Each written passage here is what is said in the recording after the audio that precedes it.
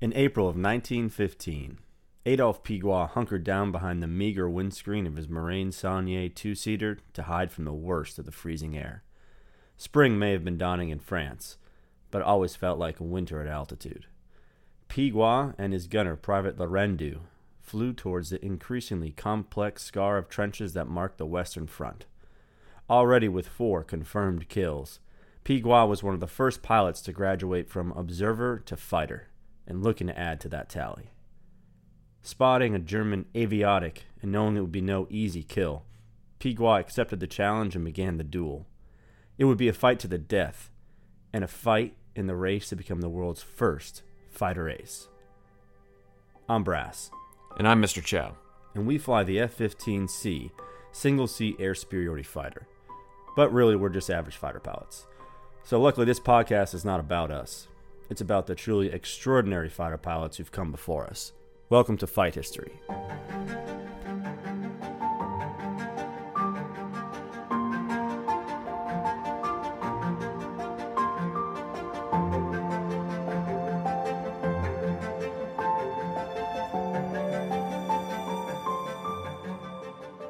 All right, guys, welcome back to Fight History, where this week we're going to be covering Adolphe Pequod, and it may be transparent to you, but this is the third time Mr. Chow and I have covered Adolphe Pequod.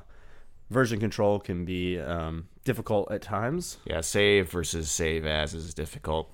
Yeah, so we're going to work on that, but luckily for you guys, we're just very well-rehearsed now, or should be well-rehearsed for Mr. Adolphe Pequod, which is good because before this, I'd actually never heard of him. Mr. Chow, have you ever heard of Pequod? No, not until we started researching for this podcast. Yeah, you would think that two guys who specialize in air-to-air combat may have heard of the world's first fighter ace, but he's not very well known in our community, I'd say. Yeah, he's not even in Lords of the Sky by Dan Hampton, right? He's not even mentioned in there. Which, if you've never read that book and you're interested in fighter aviation, it's probably the best all-encompassing book that covers both pilots and the equipment and how it progressed throughout the years, which is similar to what we're doing, honestly, on this podcast, but we're doing a better, I think, or deeper dive on the individuals who are out there. And point in fact, Adolphe Pequod's not in the book. But I can tell you who has heard of Adolphe Pequod. Who's that? And that's Pequod Watches. The Pequod Watch Collection pays homage to the famous French aviator Adolphe Pequod. The early 1900s and the advent of aviation heralded a new type of timepiece. Fashioned from pocket watches, adorned with Art Deco numerals and housing cathedral-style hands, these timepieces took on an aesthetic and language of pilot watch design that is still honored and coveted today. And that's why I always have my Adolphe Pequod watch whenever I'm flying the Mighty Mighty Eagle. Now, we are legally obligated to tell you that we're not actually sponsored by Pequod Watches. Yeah, we just want to kind of show the sponsors out there, though, what we've got. You know what I mean? Yeah, that could be you, Pequod Watches. It's an audition for sponsorship. Exactly.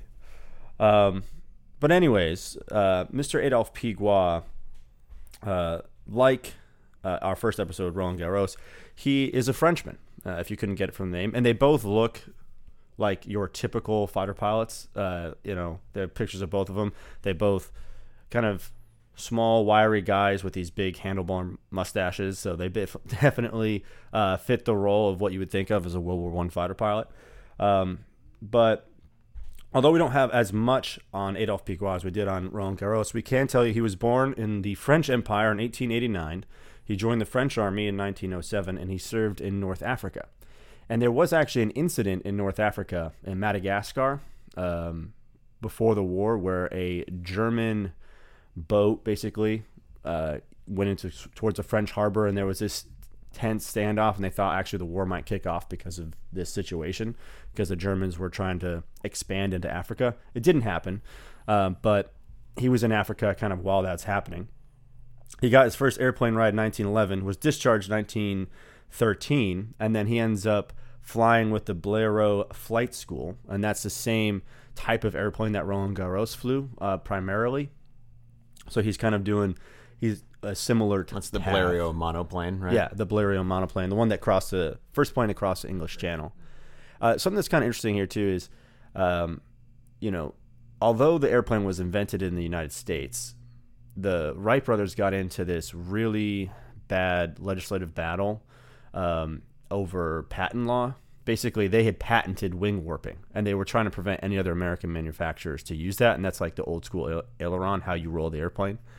But the French aren't big on patent law, so they just stole it, and that's why they got so farther ahead than the U.S. initially, is because they just took the Wright brothers' invention, used it themselves, and didn't pay them any royalties, which is fine. I mean, it was good for aviation. China does that now. China does that a lot now. It's probably not as good when China does it, but yeah, the French were way ahead basically at this time than the U.S. because they just didn't care about the patent law. But it's good for our friend Adolphe Pequod, who gets to start flying that Blériot monoplane, and he becomes a test pilot for Blériot. And one of the first big tests he has is he's supposed to be the first guy to test a parachute. And so he's in a single-seat plane. They want him to just jump out. The plane is then going to crash, and he's going to be the first guy to test a parachute. I'm not sure I would have signed up for that test. I think I'll let someone else get the Chow Hall named after them when the parachute doesn't open. I think it says something, though, about the type of person that ends up flying airplanes in general at this time. It was a much smaller subset of society that became pilots at this time. There wasn't any sort of pathway to becoming a pilot, any established pathway anyways. And so I think there's a certain type of person who's extremely adventurous that becomes a pilot in 1913, right? Yeah, you definitely have to have that thirst for adventure. I don't know if the deal was, hey, dude, we'll pay for your pilot training, and then you just have to jump out of the plane. But either way, Adolphe Pequod does the test. Luckily for him, the parachute opens. The test goes swimmingly. And as he's under the parachute, kind of descending to the ground, he looks at his plane, which is still flying, and the plan was it was just going to crash. And what he sees is the nose kind of tips over, picks up some speed, and then the plane pitches up when it has a little bit more airspeed, and it almost does a loop. And no one had done a loop yet at this point in time. And as he's watching this thing happen, he goes, I think I can fly a loop in this airplane. And so on September 21st, against the wishes of Blériot, Pequod flew a loop, which is widely publicized at the time to be the first loop ever flown. And at this time, it's not easy to fly a loop. It seems like it might be the most easy thing in the world to just pull back on the stick and then the plane goes up. But, I mean, these things are basically kites with wings and like a lawnmower engine. It's not an easy thing to get that plane to have enough energy to go up over the top. Mr. Shaw, have you ever been like in a tail slide or anything before? Yeah, actually just the other day I came back and watched my tapes because I had a incident where I was about 45 degrees nose high. I was going for a gunshot in the vertical, and I got down to about 25 knots. It was very uncomfortable. Yeah, 25 knots in a 50,000-pound airplane is not where you want to be. It's not where you want to be in any airplane when you're pointing up. Because essentially, if you don't have enough airspeed to go up over the top and you get the plane pointed pure vertical, the wings won't have enough lift to have it keep coming around so that you get the nose back down. And the plane can just slide backwards through the air. And planes nowadays are stable enough that normally the nose will flop back over. But I'm guessing in 1913, the monoplane there might not have been. So literally, if you don't get the plane up over the top, it could have been fatal for him. Yeah, I think it's also the planes are not necessarily designed well enough, not just that they're going to right themselves, but also if you start sliding backwards in some of these planes, they might even break apart because they're not designed to have air flowing across the surfaces in that direction. Yeah, exactly. And then this is also how you can potentially, once the plane gets energy going back down, but not coordinated energy, you can get into a spin as well. So depending on the airplane, that could be worse or somewhat better, but it's never good. But for Pequod, he figured out how to do that. Now, what he didn't realize is that a Russian aviator, Peter Nesterov, had flown a loop actually a couple weeks earlier, but because it's not publicized, no one knows about it until today, because there was some documentation. And so, ironically, even though it was a Russian who flew the first loop, Moscow, or Tsar Nicholas, right? Tsar Nicholas I, yeah, he invites Peguod rather than Peter Nesterov to come to Moscow and to perform the loop. And so that's what Peguod does. And he flies the loop, he does an air show essentially, and then he teaches some Russian aviators how to fly. And this kicks off a tour that Peguod goes on for the next couple of years. He goes all around Europe, and he teaches people how to fly the loop. He does these air shows, and he puts these air shows on for some pretty big names that we're going to be talking about later on. One is Oswald Bulka. So he actually goes to Germany, and he does loops to music, quite literally, to these German pilots, and then he actually teaches some of them how to fly, which may come back when we get a little bit later on in the war.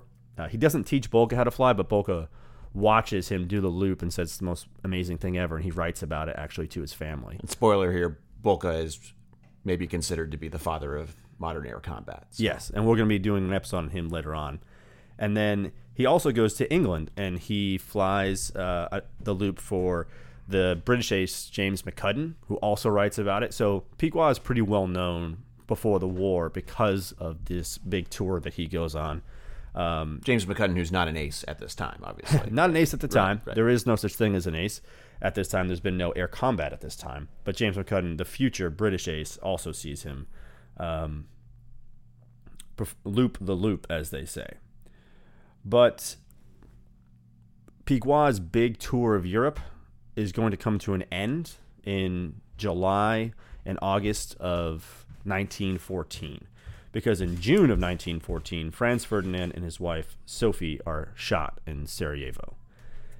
And I've heard about Franz Ferdinand. I know that song, Take Me Out by Franz Ferdinand, came out in I don't know. It's a good one. It's a good one. It's a good college song for me. Yeah. But, he's just kind of one of the tens of millions of people who die in World War I. And sometimes he gets lost as a statistic like everyone else does. It reminds me of that quote, "A million deaths is a statistic, one is a tragedy," something along those lines. I may have gotten that reversed on the order, but I have his last words here. And when I see his last words, it kind of makes it real to me. So as he's dying with his wife in Sarajevo, he says, "Sophie, Sophie, don't die, live for our children."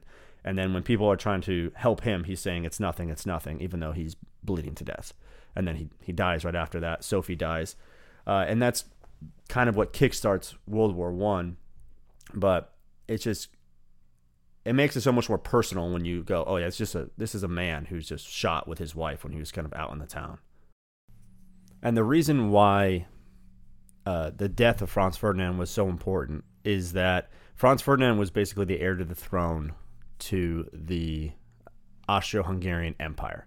And that empire at this time basically has, I think it's 11 different nationalities encompassed in it, is what you would call it today. It's the Austrians, obviously Hungarians, the people from the Czech Republic, Slovakia, etc., but one of the most important ones there is the Serbs. So Serbia was its own country at this time, but part of modern day Serbia was still encompassed in the Austro-Hungarian Empire, and there were cultural Slavs living in the Austro-Hungarian Empire. And so obviously they're trying to basically break away, and there's this huge rise of nationalism.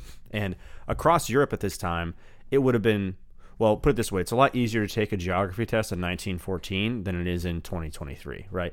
There are so many countries that exist in Europe today that didn't exist in 1914, and these countries are trying to basically fight for their independence. Poland is not a country in 1914. Lithuania, Latvia, Czech Republic, Slovakia, those are not countries. They're all encompassed in these large empires, and there's a lot of tension to break away. And when Franz Ferdinand is assassinated, basically Russia, who's already allied with France, they're backing Serbia, and then Germany is backing the Austro-Hungarian Empire. And so because of the assassination, about a month after the death of Franz Ferdinand, Austria-Hungary declares war on Serbia, and then all of the dominoes start to fall, right? And then Russia declares war on Austria-Hungary, and then you can see from there. Then Germany's involved, France is involved, and World War I starts basically. But one thing that I think is interesting is prior to the war, when the alliances are being formed, and later on in the war, when people are vying for America's interest in the war, America's support in the war, the propaganda from the French against the Germans was that the Germans are sort of they're the ones who took down Rome, right? These are the barbarians who destroyed civilization 1,500 years ago, and they're the barbarians who are going to destroy civilization now. They're still those people. And they're even a little bit of the Vikings. We talk about the Vikings being Saxons at times. Saxons are from the upper part of Germany and Denmark. When we were in Germany over the summer, we were in Hamburg, and it's only a 3-hour train ride to Copenhagen, right? So, it's right there. These are the Vikings. These are the barbarians. I've been reading Caesar's Gallic Wars a little bit, and even then he talks about these barbarians crossing the Rhine to attack the French. They're having battles at the Somme. It's almost like a little preview of World War I, and that's what the French use as their propaganda.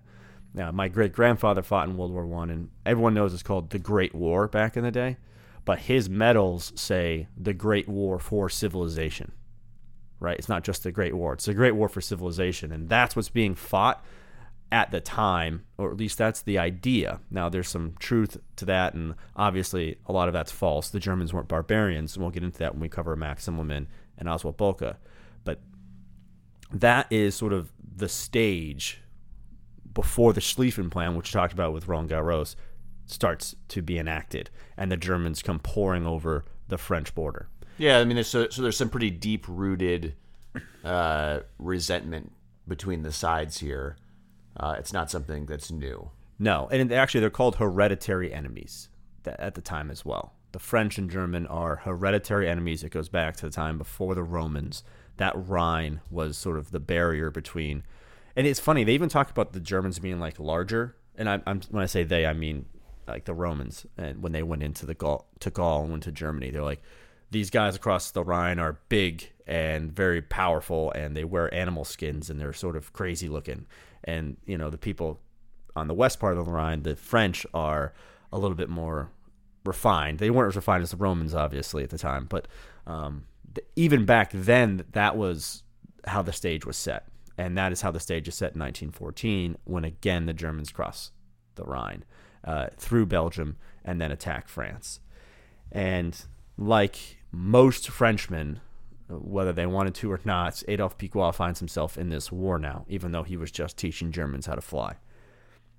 But it should be noted that when we talk about these fighter planes, they're not really weapons of war in 1914. We talked about it with Roland Garros a little bit and that evolution, but just to kind of highlight again, they're incredibly primitive airplanes. They're open cockpit. They usually have like 80 horsepower engines.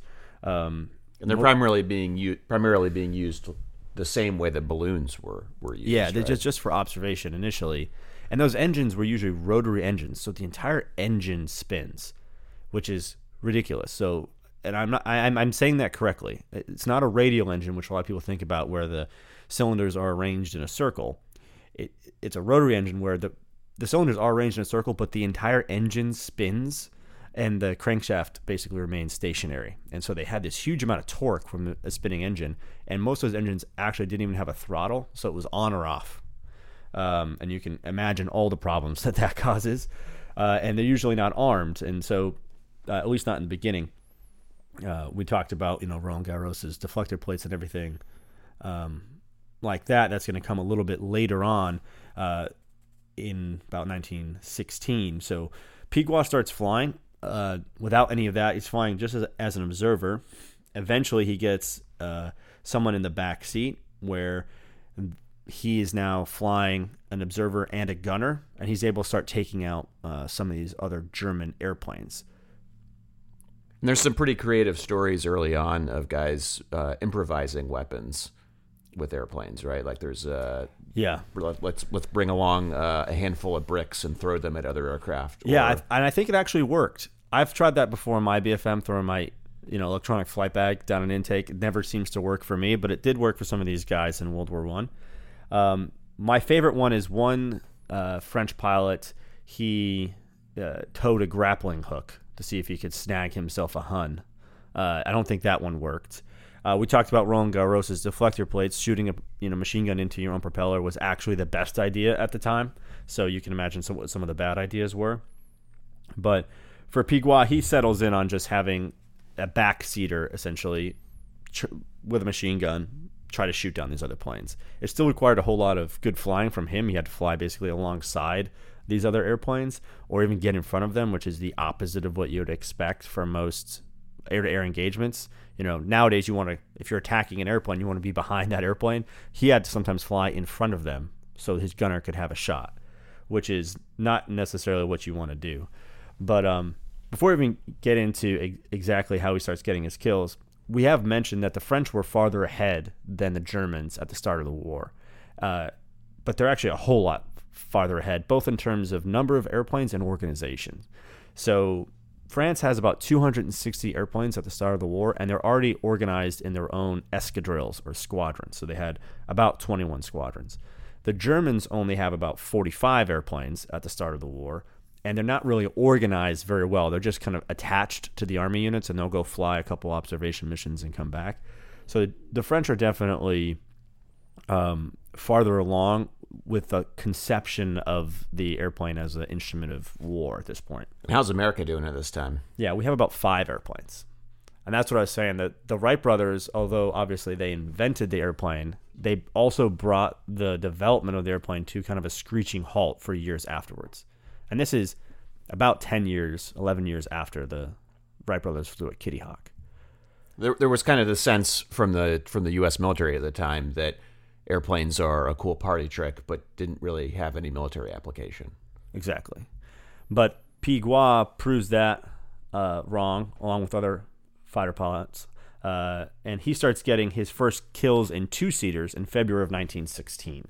And so he's kind of developing a tactic as a two-seater. Like I said, he's pulling alongside the German observation planes and letting his gunner, Larendu, actually do the shooting. And turns out Larendu was a pretty good shot, so kind of splitting this 50-50 maybe on the credit for these kills. But Private Larendu is the one operating the gun. And when we talk about kills, just again highlighting, we're not necessarily talking about killing the inhabitants of the other plane. We're talking about shooting down that airplane.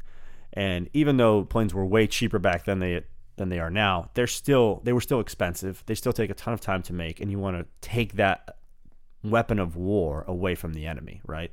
And so that's what they're doing.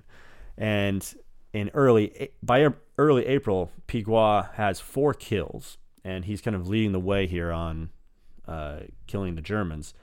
And like we said in the beginning, on April 18th, he goes looking for his 5th. So Peguod and Larendu find a German Aviatik, which is a 2-seat observation plane, though at this point some were armed as well. And maybe it's worth pausing here and just talking about how did they get the idea that it was important to shoot down these other aircraft, right? It was initially, okay, we've got these observation planes, we don't really know how to use them, but like the Miracle at the Marne, that was kind of the first case where observation planes started to prove their worth when the French plane recognizes the gap in the German forces, and they're able to direct the infantry from there. And I think that the ground commanders are starting to see that these airplanes and their observations that are very timely, they can provide this timely intel that can be used advantageously for directing artillery as well as for troop movements on the ground. And so now it's like, well, how do we deny the enemy the ability to use these observation planes? And now this is why we want to shoot down other planes. Yeah, exactly. And there's a couple other important points, too, that are specific to World War I. One of them is how important artillery was in World War I. There was all these innovations in artillery. They could shoot farther. They had like zero recoil, so they could stay on target more. And artillery is devastating most troops in World War I. It's something like 50%. Don't quote me on that one. We need to get Joe Rogan's Jamie in here so we can look it up, all our facts for us. But it's something like 50% of all the casualties from World War I are from artillery. So spotting for artillery is incredibly, incredibly important. And the other thing that becomes very difficult in World War I is traditional reconnaissance, because you have a trench going from the Alps to the English Channel. You can't get, like, traditionally cavalry did a lot of reconnaissance based off the fact that they could move very quickly. You can't get them across the line to go, scout and then come back. There's none of that happening. So you had to have an airplane to cross the lines to see what was happening on the other side of the trenches. And both sides realize how important this is, and they both realize how important it is to deny it to the enemy. And so that's why these pilots like Peguod start crossing the lines just to shoot down other planes. And returning to April 18th, that's what he found. He found a German observer on his side of the lines, spotting for artillery, writing down, the organization of the trenches, et cetera, et cetera. And he goes to attack. Most German planes had armed themselves at this point, so it's a pretty fairly even fight. You have to basically almost make yourself, put yourself in a position where they can shoot you so you can shoot them, since you have to pull alongside of that plane, unlike in a traditional dogfight where if you get on the band at 6 o'clock, he can't do much about it. But what's incredible, by at least one account, as he pulls alongside, Larendu shoots and his gun jams after only one shot. And so he's starting to reload and clear the jam, but then he sees the aviotic just pitch over and dive into the earth because he shot the pilot with his one round, which is an incredible feat, right? One of those things you'll never be able to Better be lucky than good. Better be lucky than good. Aerial gunnery is incredibly difficult in the best of times. You're going, even then, they're going, 90 miles an hour. Your target's going 90 miles an hour. There's all this wind resistance and drag, and you're shooting, you have to lead him at 90 miles an hour. So to shoot the pilot fatally with one shot was pretty incredible. Yeah, and so nowadays we've got a lot of things helping us with aerial gunnery. One of those being radar. So if you have a radar lock on the guy that you are trying to gun, then now you have a ranged readout, and you also have a pipper, which basically tells you where your bullets are going to impact at the range of your radar lock. And so if you put that on the target, and you squeeze the trigger, then ostensibly that's where the bullets are going to go. They didn't have any of that, and additionally, I don't think they had the cyclic rate on their machine guns that we have today. We're shooting about 60 to 80 rounds per second. Yeah, it's either 60 or 100 rounds per second, usually. So you can imagine 100 rounds per second. We're throwing a whole lot of lead out in, one piece of sky at a time. And even with that, it's tough to get a track. You know what I mean? Right. With all of the stuff that we have today, with a bigger airplane too. So you're shooting a bigger airplane. It's hard to get like a kill during our, dogfighting type of missions that we go out. All training right now, but all those missions, it's hard to get a kill. It is funny though. There's such time dilation. If you're in a fighter jet, you've got a fighter jet in your sights. You're squeezing the trigger. For me, sometimes I feel like, and you have to get a certain amount of basically bullets on the target, and it'll show you kind of where they show up. It's called radar, rounds at target range. You have to get a certain amount of radar on your target in order for it to count as a kill. And I almost never call it airborne, because airborne, I have such a time dilation where I'm seeing every little minute thing during that trigger squeeze that sometimes I'm like, dude, I just shot him for 10 seconds straight, and it's half a second in reality. Turns out for Private Larendu, all he needed was half a second, so to speak. And when Private Larendu and Adolphe Pequod kill that aviotic, it is their 5th kill, which later on would be determined to be the cutoff to become a fighter ace. 5 kills. At the time, it actually wasn't established yet because he was the first one to do it. No one had thought of it beforehand. But this is what's going to kind of cement him and his legacy as the first fighter ace, is this kill on April 18th. How do you think they came about to the number of 5 kills to be an ace? I have no idea. I think it just sounded about right. The British and Germans actually established it at 10 originally. And nowadays, would almost be you have a better case to make it less than that because there's such less airplanes out there, right? Where in World War I there was a whole lot of airplanes eventually, but back then, there were still quite a few. So I don't know. It's tough to decide exactly what the number should be, but I don't think we'll ever get away from 5 at this point. It's been around for too long. I'm just imagining a bunch of guys with like between 5 and 10 kills in a bar someplace, deciding like, let's make the cutoff 5. That's good. We'll all be aces. Sounds exactly. Good. Well, I wish I was at that bar. Cutoff 0. I'm in.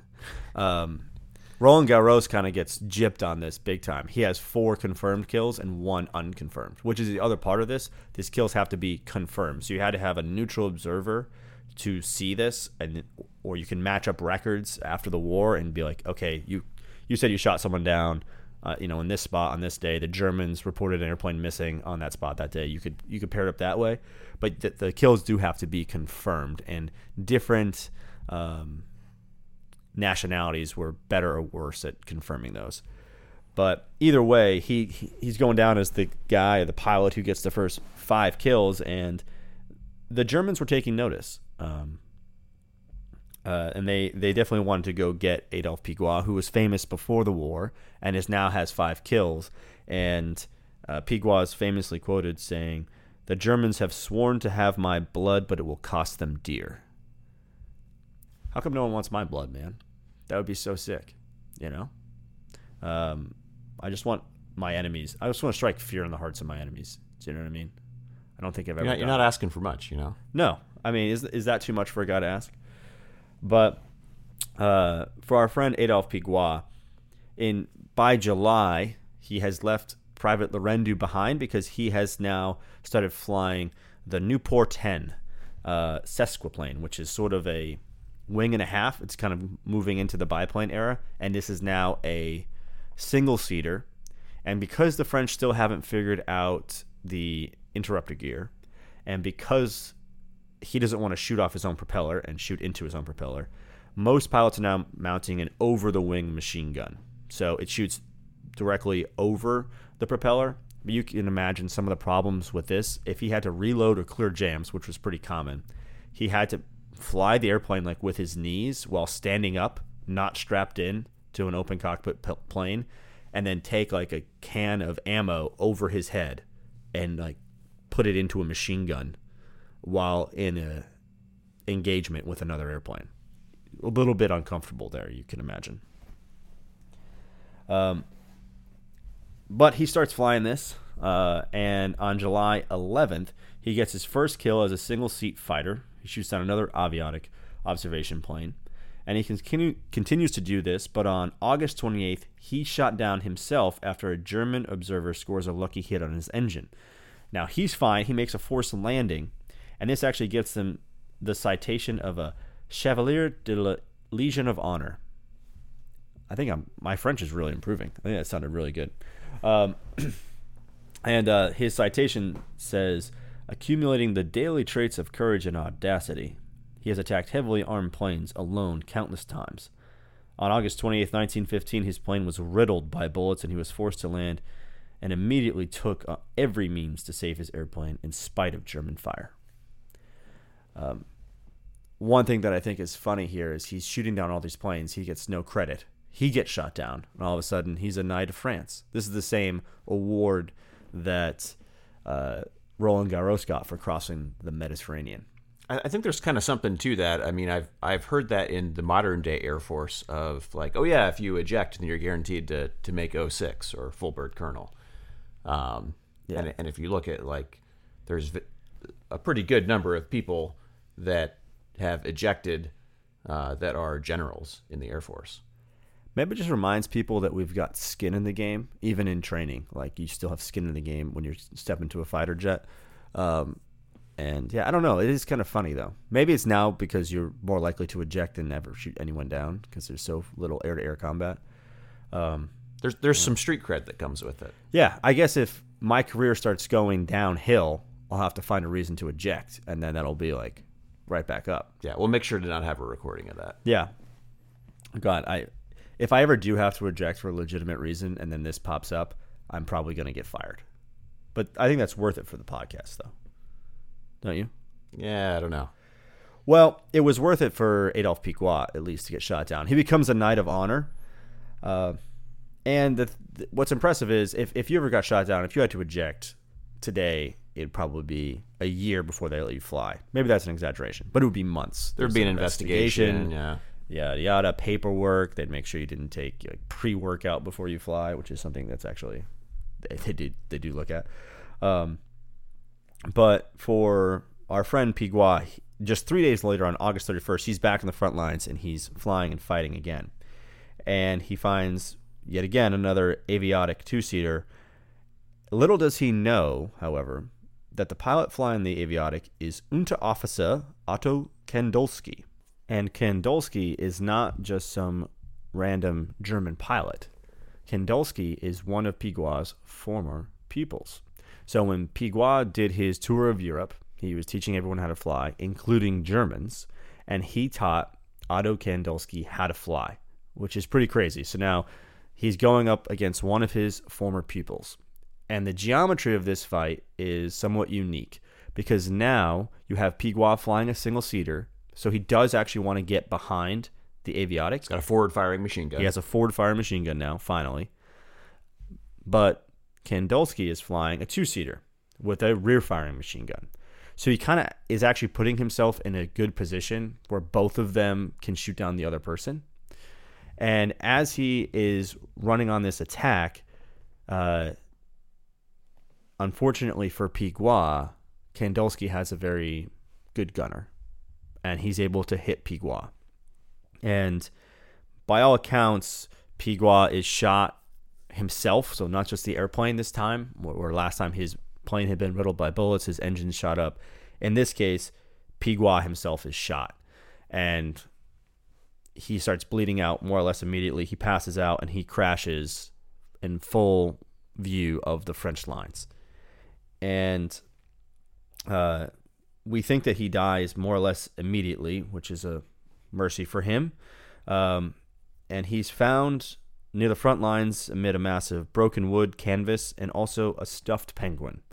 He always flew with a stuffed penguin as a mascot, and he had it in his airplane with him. I'm not sure if it's because his name actually sounds like penguin in French. It's very similar, Peguod and penguin. It is actually something like that in French. It's not too far off. It could also be because when they start flying initially, the airplanes that they flew with had clipped wings, and so they wouldn't get too far off the ground and hurt someone, and they also called those penguins. But either way, he's found with his mascot, the penguin, on the French lines.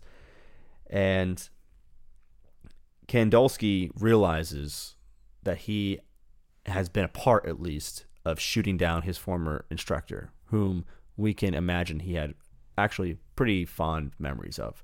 Because Kendolski takes off from the German side of the lines. He flies over the French side of the lines, and he drops a note that says, "His adversaries honor the flyer Peguod, fallen in combat for his country." And although Peguod died that day in 1916, his legacy, which he didn't even realize he had cemented, is that will always be the first fighter ace. And I think there's some debate about this just based off the fact that he was flying a lot of two-seaters, and we kind of take pride in being single-seat fighter pilots. But I think the big picture on this one is he went out there not to observe. He went out there to shoot down other airplanes, and he used every means available to his disposal to do that. And I think you give him all the credit in the world. I mean, this guy got shot down. You can imagine how harrowing of an experience it is to have another airplane riddle your airplane with bullets. The engine goes out. You make an emergency landing. And then you go, I'm going back up and doing that in 2 days, 3 days, whatever it was. Yeah, and regardless of whether or not he was the one actually pulling the trigger on every one of his kills, he was the one putting his aircraft in a position specifically to shoot down another aircraft. And I think that's kind of the important part of this. Yeah, it's the mindset. It wasn't just going out to observe and there was a gunner in the back seat who happened to take out a couple of airplanes. He had to see a German airplane, know that, hey, that German airplane can kill me as easily as I can kill it, but I'm going to go attack that airplane. I think it's that mindset of going in for the attack that pushes Peguod over that limit to me to make him the first fighter ace, even though he was flying a two-seater for most of his kills. And so there might be some people who say he wasn't pulling the trigger. They're not going to count it. But first off, there's probably a very few amount of people in the world who can really claim to have done anything greater than what Adolphe Pequod did. But it's that mindset for me where he went out looking for the kills, he got the kills, and he did everything in his power to affect that. And so for me, he's the first fighter ace. And although he didn't know it when he died because the term ace hadn't really been coined yet, he does know that he is being called Le Roi de Selle, or the King of the Air, in France at this time. And so the King of the Air, Adolphe Pequod, the world's first fighter ace. And next week, in our next episode, we're going to cross the front lines and we'll take a look at one of Germany's first fighter aces, Max Immelmann. If you liked today's episode, then please like, subscribe, tell your friends. If you didn't like it, lie, tell people you liked it anyways. And join us next week on Fight History.